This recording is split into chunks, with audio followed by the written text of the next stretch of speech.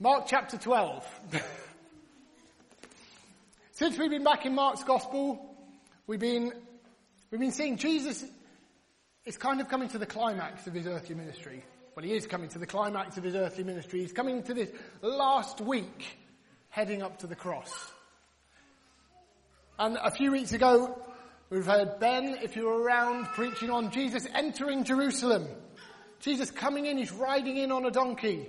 And the crowds welcoming him, or the crowds who were coming with him, praising him, Hosanna, Hosanna, blessed is the King who comes.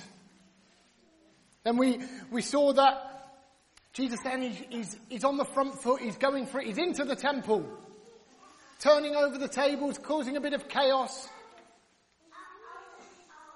showing that he wasn't happy with what was going on there.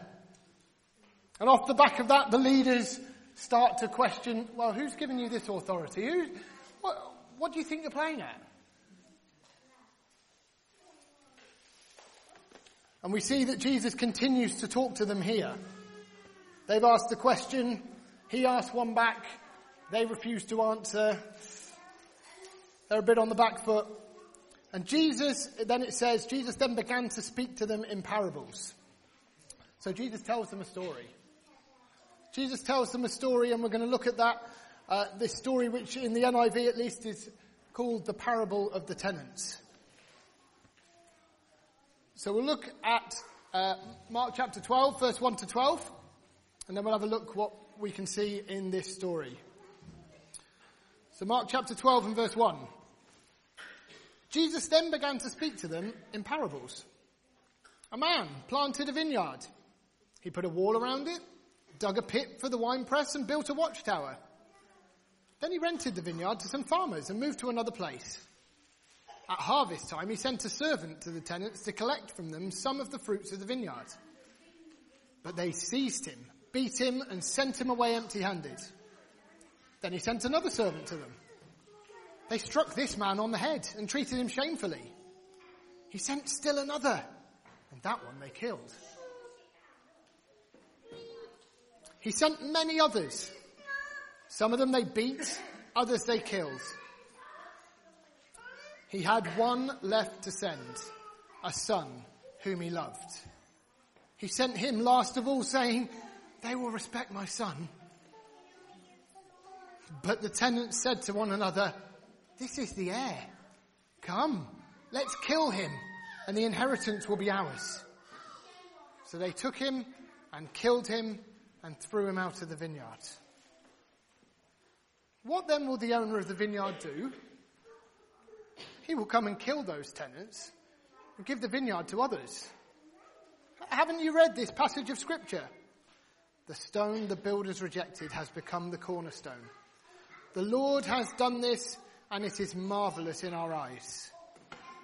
Then the chief priests, the teachers of the law, and the elders looked for a way to arrest him, because they knew he had spoken the parable against them. But they were afraid of the crowd, so they left him and went away.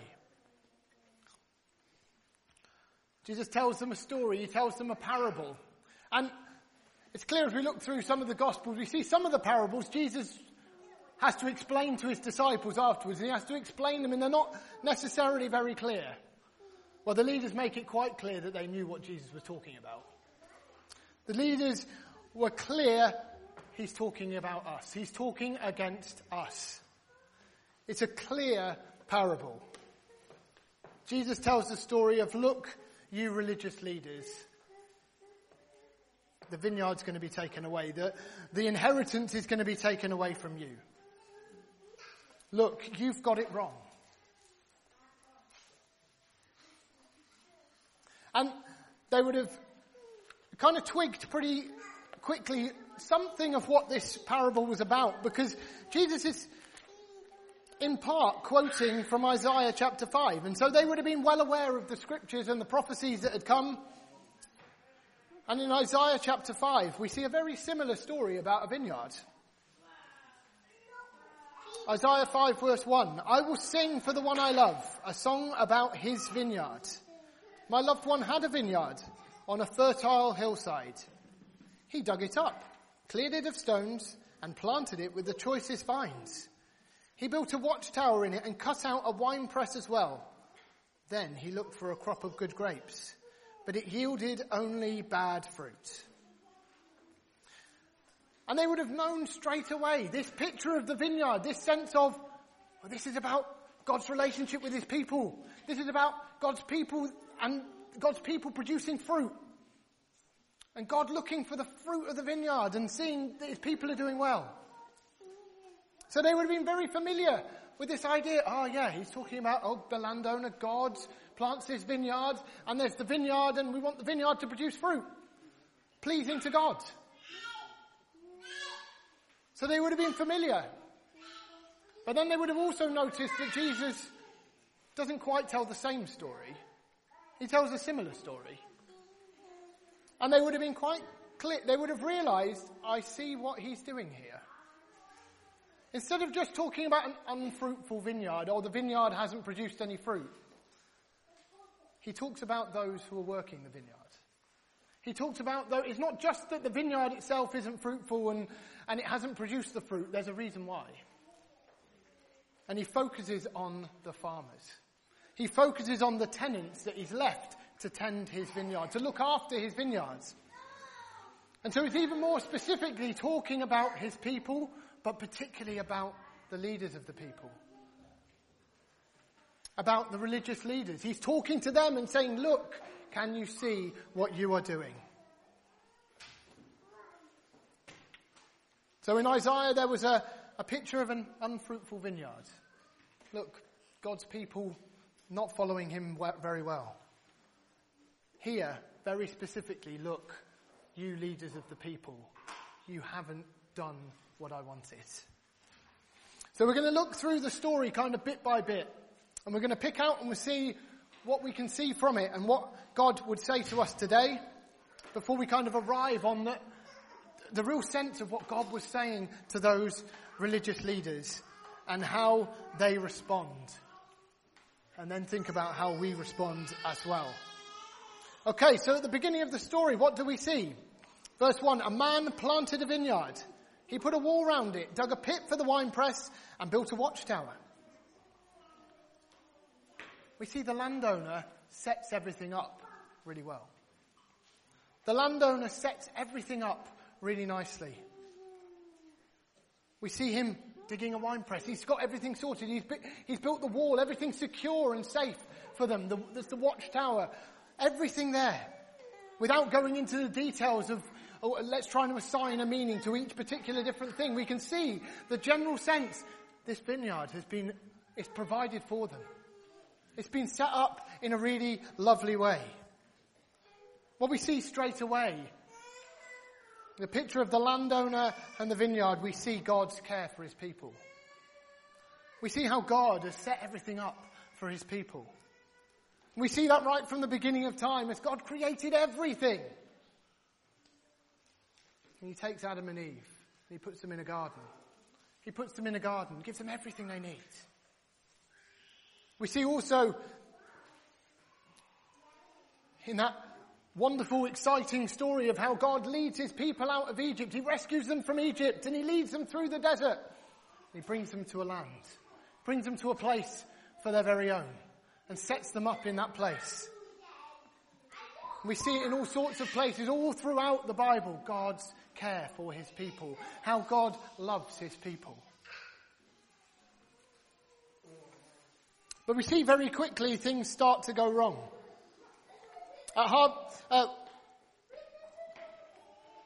He rents it out to these farmers and he moves to another place, and at harvest time he sent a servant to the tenants to collect from them some of the fruit of the vineyard. But they seized him, beat him, and sent him away empty-handed. Then he sent another servant to them. They struck this man on the head and treated him shamefully. Sent still another, and that one they killed. Then he sends many others. Some of them they beat, some of them they kill. See, very quickly, things go wrong. We see the landowner completely rejected by the farmers. We see God completely rejected by his people. But before we look more at that, we see also a patient and merciful God. I guess if we put ourselves in the place of that landowner and we send a servant to go and collect the fruit that it was due, go and see how they're doing, get some of the fruit. And he comes back with nothing. I think possibly the next thing we do would be ride into town, kick them out, and get some new tenants in straight away. But we see a picture here. A patient, merciful landowner. A picture of a wonderful, merciful God. Patient. He doesn't ride into town straight away. He doesn't say, right, well, that's it, they've had it. We see a God who keeps reaching out to his people. And we see this story itself and that whole sense of the servants being sent one after the other alludes to the prophets of the Old Testament. We see in Hebrews chapter 1, what does it tell us about how God has spoken to his people? Hebrews 1 verse 1, in the past God spoke to our ancestors through the prophets at many times and in various ways. God continually sent prophets to speak to his people. We see it in all sorts of ways throughout the Old Testament. Just as way of example, we see how God spoke through the prophet Elijah.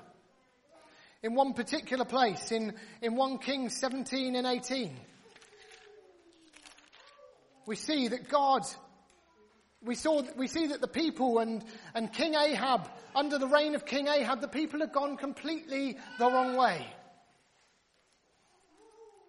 And Ahab is described, as are many of the Old Testament kings, as having done evil in the eyes of the Lord. We see God comes and speaks through Elijah. 1 Kings 17 verse 1. As the Lord, the God of Israel lives, whom I serve, there will be neither dew nor rain for the next few years, except at my word. And so he withholds rain for a time. And this story goes on and climaxes this part of the story in a pretty well-known account of Elijah leading the people up Mount Carmel. And there's this whole challenge goes out, and God's going to show, see who I am. See that I am God. And you have, the people have all turned to Baal. They're worshipping Baal, this other god. And they've got these 450 prophets of Baal up on the mountain. And Elijah says, okay, build an altar. Get your sacrifice. Get it ready. Okay, we're going to offer something. No, don't light it. No, don't light it. You call on Baal and get him to light it. And they're all dancing around and praying and whatever they're doing, and they're shouting out and screaming to Baal, and Elijah's like, well, what's going on? Where is he? What's happening? Nothing happens. Nothing happens. And Elijah sets up. There were 450 prophets of Baal. Elijah's there on his own. He sets up and he's got this altar. And he gets his sacrifice on the altar, ready to sacrifice it. Then he drenches it. Absolutely drenches it. So that in any natural sense, this is never going to catch fire. This is never going to be lit or burnt up. Then he calls on God. And God sends fire. And everything is burnt up. This drenched altar and sacrifice is just completely burnt up. And God makes his point. 1 Kings 18 verse 39, when all the people saw this, they fell prostrate and cried, the Lord, he is God. The Lord, he is God. And we see throughout the Old Testament, that's just one way God spoke to them. But again and again, he sent the prophets, often challenging the people's rebellion, often pointing out, guys, you're going the wrong way. We see that from the prophet Ezekiel. Again, by way of example. I found Ezekiel very easily this morning. Here we are, Ezekiel chapter 2. Ezekiel chapter 2. And verse 3, we see God says to Ezekiel, look, son of man, I'm sending you to the Israelites, to a rebellious nation that's rebelled against me. They and their ancestors have been in revolt against me to this very day. The people to whom I'm sending you are obstinate and stubborn. Say to them, this is what the sovereign Lord says, and whether they listen or fail to listen, for they are a rebellious people, they will know that a prophet has been among them. Again and again, often with this message, return to me. Return to me. That's wonderfully shown in Jeremiah chapter 3. It's another passage where God said, look, Israel's turned away. And then Judah's seen what Israel's done and they've turned away as well. And they've kind of pretended to come back to me, but they haven't really come back to me. And yet then, throughout the rest of that chapter, again and again, God's saying, return to me, O Israel. Return to me, O Israel. Return to me, I will restore you. Because God, throughout the time, sent servant after servant, prophet after prophet. Yes, telling the people of their rebellion. Yes, encouraging them to come back. But also speaking wonderfully of the restoration and hope that was to come. Isaiah, for example, in Isaiah 53 speaks so wonderfully about the suffering servant, Jesus, who would come.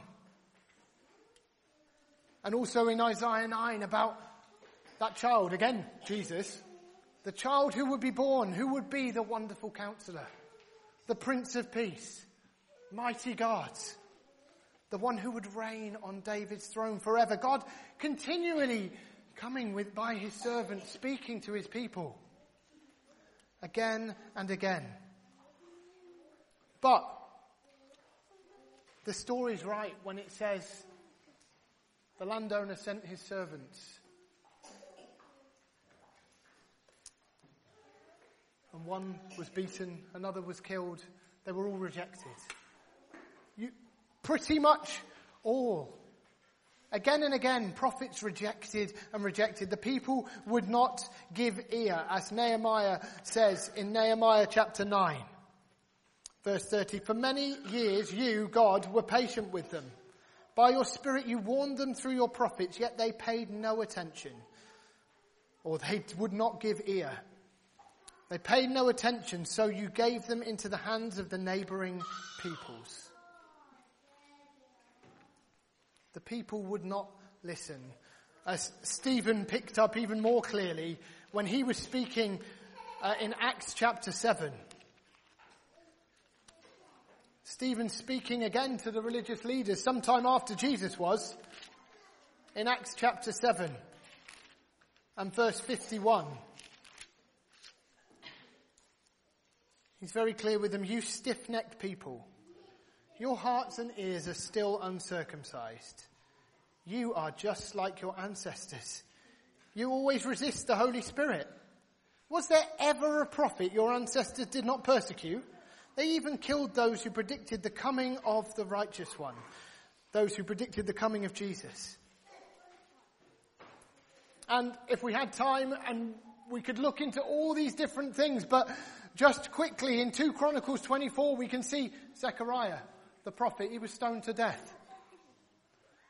In that passage we were looking at about Elijah, around that time we hear that Jezebel had many of the prophets killed. The religious leaders would have known that Herod had recently had John the Baptist killed. Jeremiah, who we also mentioned, was threatened and plotted against. You can see that in Jeremiah 11. And at one point he was thrown into a cistern or a well in Jeremiah 38.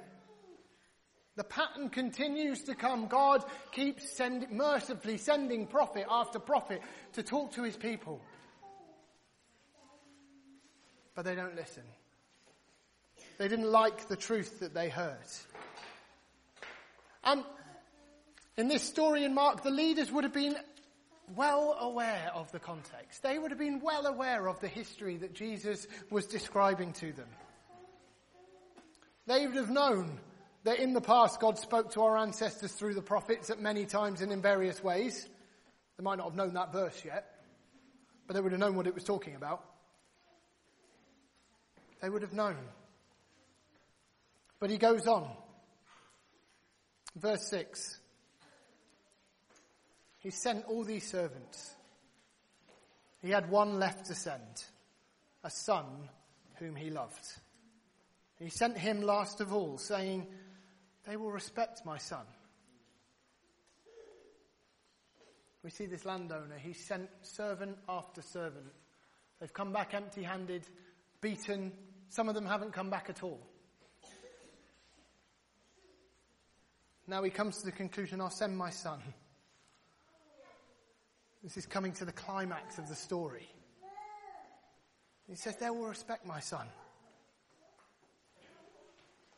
The landowner sent his son. There's a point for us here, which we know so clearly. But God sent his son. God sent his son. God came into the world as a man, as a baby. John wonderfully talks about this at the beginning of his gospel. That wonderful kind of poetic way that he talks about it. John 1 verse 1, "In the beginning was the Word," Jesus, "and the Word was with God, and the Word was God. He was with God in the beginning. And through him all things were made, and without him nothing was made that has been made." Then as that passage goes on, what does it say in verse 14? "The Word became flesh and made his dwelling among us. We have seen his glory, the glory of the one and only Son, who came from the Father, full of grace and truth." It can become so familiar. But I've been struck by reading this book, Nabil Qureshi's story, Seeking Allah, Finding Jesus, a devoted Muslim who became a Christian. God found him and pulled him into the kingdom. But just right at the beginning of the book, he's recalling one of his kind of desperate times, going back to the mosque and thinking, "I don't understand what I am hearing. I used to be so sure. I used to be so sure that this was right. Now I'm not sure." But one of the things he's so clear is that, and you see it and you understand. You get something of the idea. He said, "How could it be, God, that you, the perfect one, how could it be that you, the perfect one, would come into this polluted, dirty world?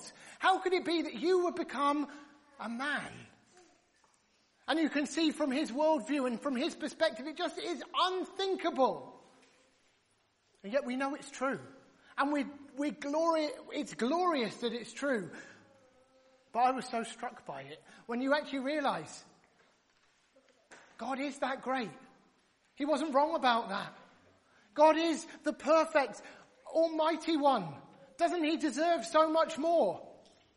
And yet he chose to come and become a man. He became a baby. So that now we can read that glorious passage in Philippians 2, where Paul's encouraging us to humility, but talks of Jesus in this way.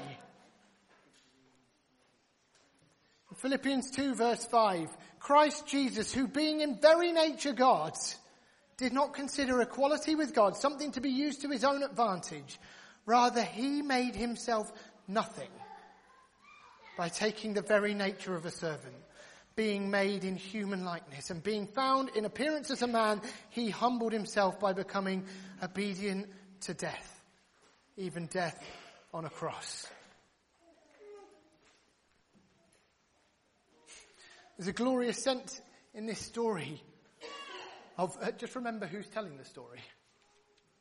Jesus is telling the story of a landowner who sent his servants, then he sent his son. That's not me. But Jesus is telling the story. Look who stood before you. The Son of God. The landowner has sent his son and he's here.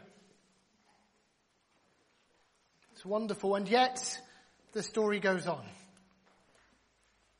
"They will respect my son." But the tenants said to one another, "This is the heir. Come, let's kill him, and the inheritance will be ours." So they took him and killed him and threw him out of the vineyard. What we see, rather than the tenants respecting the son, we see a self-seeking, self-justifying response. Let's get rid of him. And in some ways we can look at it and think, well, what on earth were they thinking? Were they thinking, well, maybe they were thinking the Father was dead, that's why the Son's coming. And if we get rid of the Son, well then we could justifiably say there's no one else, it's ours. Perhaps. Perhaps they weren't even really thinking at all. Not in any kind of deep way. It's just a sense of we've got to do something about him. We don't like what he's going to come and do. We don't like what he's saying. And so they recognize the heir coming. They recognize the Son coming. And in a sense, in an act of complete rejection of all that the landowner had done for them and all that the landowner was, they kill him. They kill him. And in reading it, we do see the Father's Son telling them the story. And Jesus has shown them, and he's been showing them through this kind of, these last couple of chapters and the events there. Look who I am. Look who I am. We see him coming in on a donkey. He's fulfilling the prophecies and the scriptures from the past. And we see him worshipped. Hosanna to the King who comes. Look who it is. He goes into the temple and acts with complete authority and says, I'm not happy with this. I'm not happy with this, and I have a right not to be happy with it. They question his authority, but he comes as a man with authority. He comes, look who I am before you. Look who I am. We come to the point of seeing, look what Jesus is saying to them. Look what Jesus is saying to the religious leaders. Can't you see that this is what you are doing? You see, your forefathers rejected the prophets. You yourselves haven't recognized John. You've done a good job of trying to sit on the fence in the last bit that Dan told us about. Oh, well, if we say his authority was from heaven, then he'll say, why didn't we listen to him? And if we say he's from earth, then the people won't be very happy. So we'll just try and sit in the middle. But really, they haven't received John. They've rejected him. And seemingly they're just taking for granted all that God has done for them. We see that so clearly in the story that the tenants seem to take completely for granted all that the landowner has done and the fact that it's the landowner who's in charge. The landowner who owns the vineyard. It's his. Rejected the prophets, and now ultimately they're rejecting the Son. And Jesus is saying to them, don't you see? And he says it in this way. He says, have you not read this passage of Scripture? And then he quotes Psalm 118. He says, look, the stone that the builders rejected has become the cornerstone. The Lord has done this, and it's marvelous in our eyes. Again, if we look at John chapter 1, and this time in verse 11, we see that whole passage about the Word becoming flesh. We see in verse 11, he came unto his own, but his own did not receive him. He came to the people of God. He came to the leaders who were irresponsible for looking after God's people. And they didn't receive him. They rejected him. So Jesus is putting this challenge up to them. Look, can't you see this is what you're doing? And then we see Jesus tells us what will happen. What will the owner do? He'll come and kill those tenants and give the vineyard to others. And then the stone that the builders rejected has become the cornerstone. Jesus shows us what's going to happen. Jesus is coming to rule. Jesus is coming into his glory. Jesus is going to the cross, but he's going to rise again. He's in control. He's the one who is the cornerstone. He's going to be the one in whom all things will tie together. And the tenants, These religious leaders, the people that this whole old covenant system is going. And like it says, the vineyard will be given to others. We'll see those from every tribe and nation and tongue who believe in him. But Jesus kind of presents it. There's a choice here for them. Look, this is the truth. This is what it is. How are you going to respond? He's confronted them with this truth. I am the Son. You've rejected the prophets, but I'm the Son. I am here. And you need me. And interestingly, when he asked the question, what will the owner of the vineyard do? Matthew gives us an interesting extra insight. Mark just carries on and shows that Jesus eventually picks it up again and tells them what's next. But Matthew reveals that actually some in the crowd have decided this isn't a rhetorical question. Matthew 21 verse 41. They answer the question. Therefore, when the owner of the vineyard comes, what will he do to those tenants? He will bring those wretches to a wretched end, they replied. And he will rent the vineyard to other tenants who will give him his share of the crop at harvest time. We see the story is so stark and obvious, they know the right answer. They can see. In fact, if you're familiar with the story of David, of King David, we see a very similar thing with him. You see, there's a point in around 2 Samuel 12, or just before 2 Samuel 12, where it was the time of the year when kings went out to war. And King David didn't go out to war. And he stays around. And he sees this beautiful girl who's married. And he decides, I want her. So he takes her. And he gets her pregnant. And then he goes through this ridiculously horrible, convoluted scheme to try and get away with it. And he calls the woman's husband back from the army. And it's like, well, why aren't you going to your wife? And he said, well, I can't go to my wife. We're in the middle of a battle.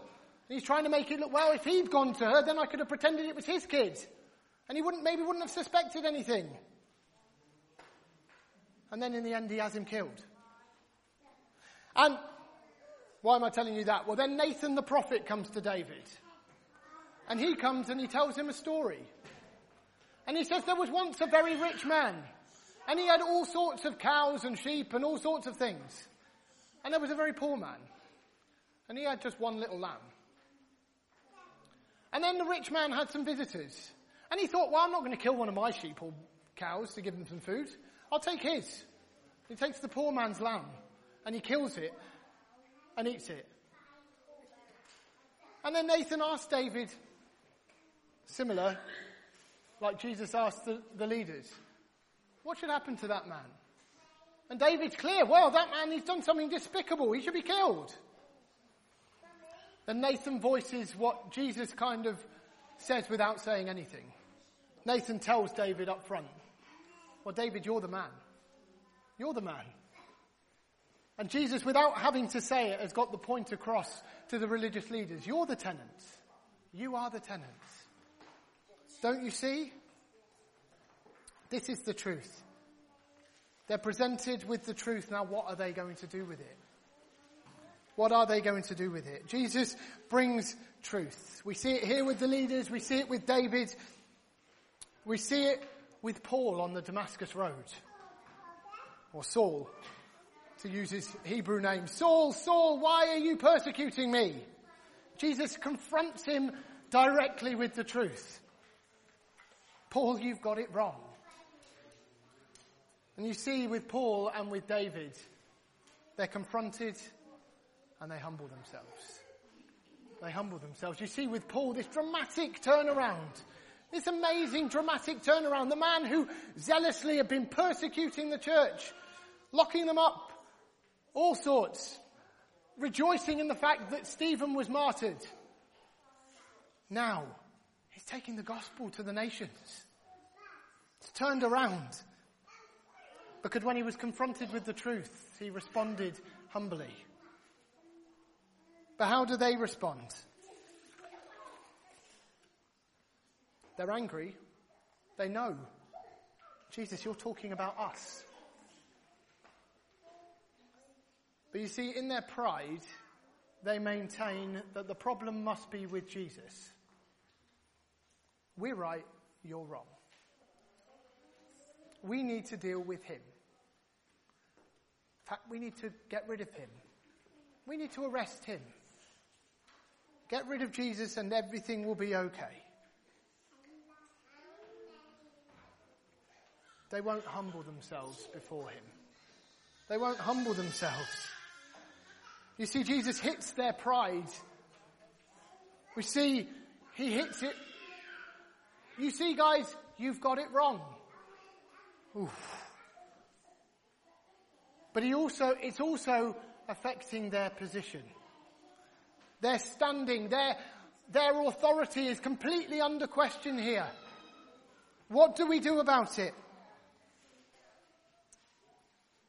If we believe what he says, we need to humble ourselves before this man, before this Son of God. What are the people going to think about that? What is going to happen? How are we going to admit that we've got it wrong all this time?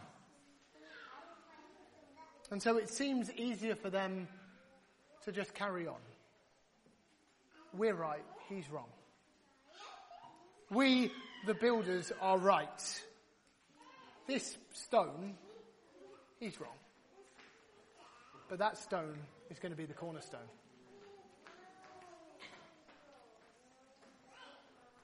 So how do we respond? Because you see, Jesus confronts us with truth. Both of the truth of who he is and of the depth of our sin and our need of him. In some ways, he confronts us with the same challenge that the leaders have. It seems quite an extreme case where the leaders are so entrenched and they're not going to turn around and they're not going to turn back. But Jesus confronts us in the same way and says, look, you are a rebellious people. Without me, you are lost. So humble yourself before me. You need me, the King of Kings, the Lord of Lords, the one who has gone to the cross for you. You need to acknowledge and humble yourself and say, look, I have got it wrong. I need Jesus.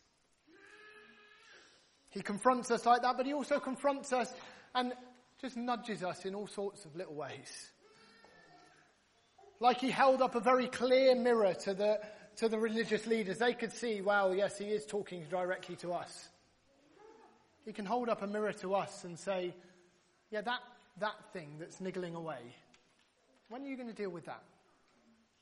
Are you going to humble yourself before me and let me deal with it?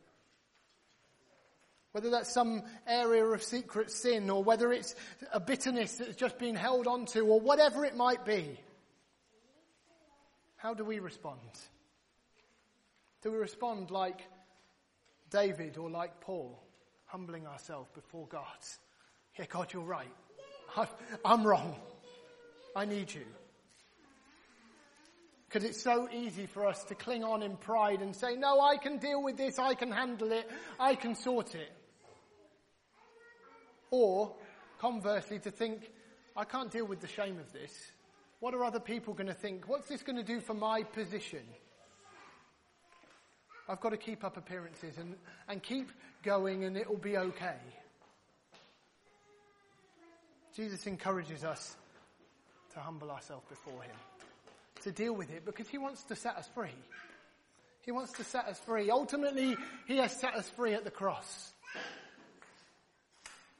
And so now he calls us to come humbly to him. He confronts us with truth.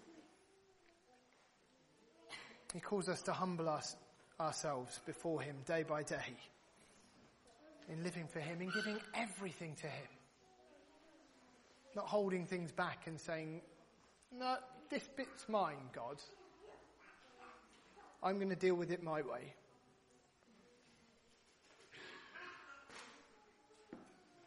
Because ultimately the truth is, it's his vineyard. It's his vineyard and it's his glory that we live for. It's his position that we are exalting, not our position. It's his church. And he is in charge, not us. He is the one who has set this cornerstone. Glorious truth. That as Peter goes on to develop that, he, in his first letter, 1 Peter 2, talks about us being living stones, being built together, rooted on this cornerstone. But it's the cornerstone that's important. He's the one. And as it's his vineyard, as he's in control, as it's his glory that we're living for, we can trust him. Not us. The leaders got the point that he was talking about them. But they kept maintaining, no, we've got it right. He must be wrong. No, we can trust him. We can trust him. Because he's always right. Ultimately, our hope is in him. So let's humble ourselves before him. So we sometimes sing, Christ alone, cornerstone. He's the one who our hope is in.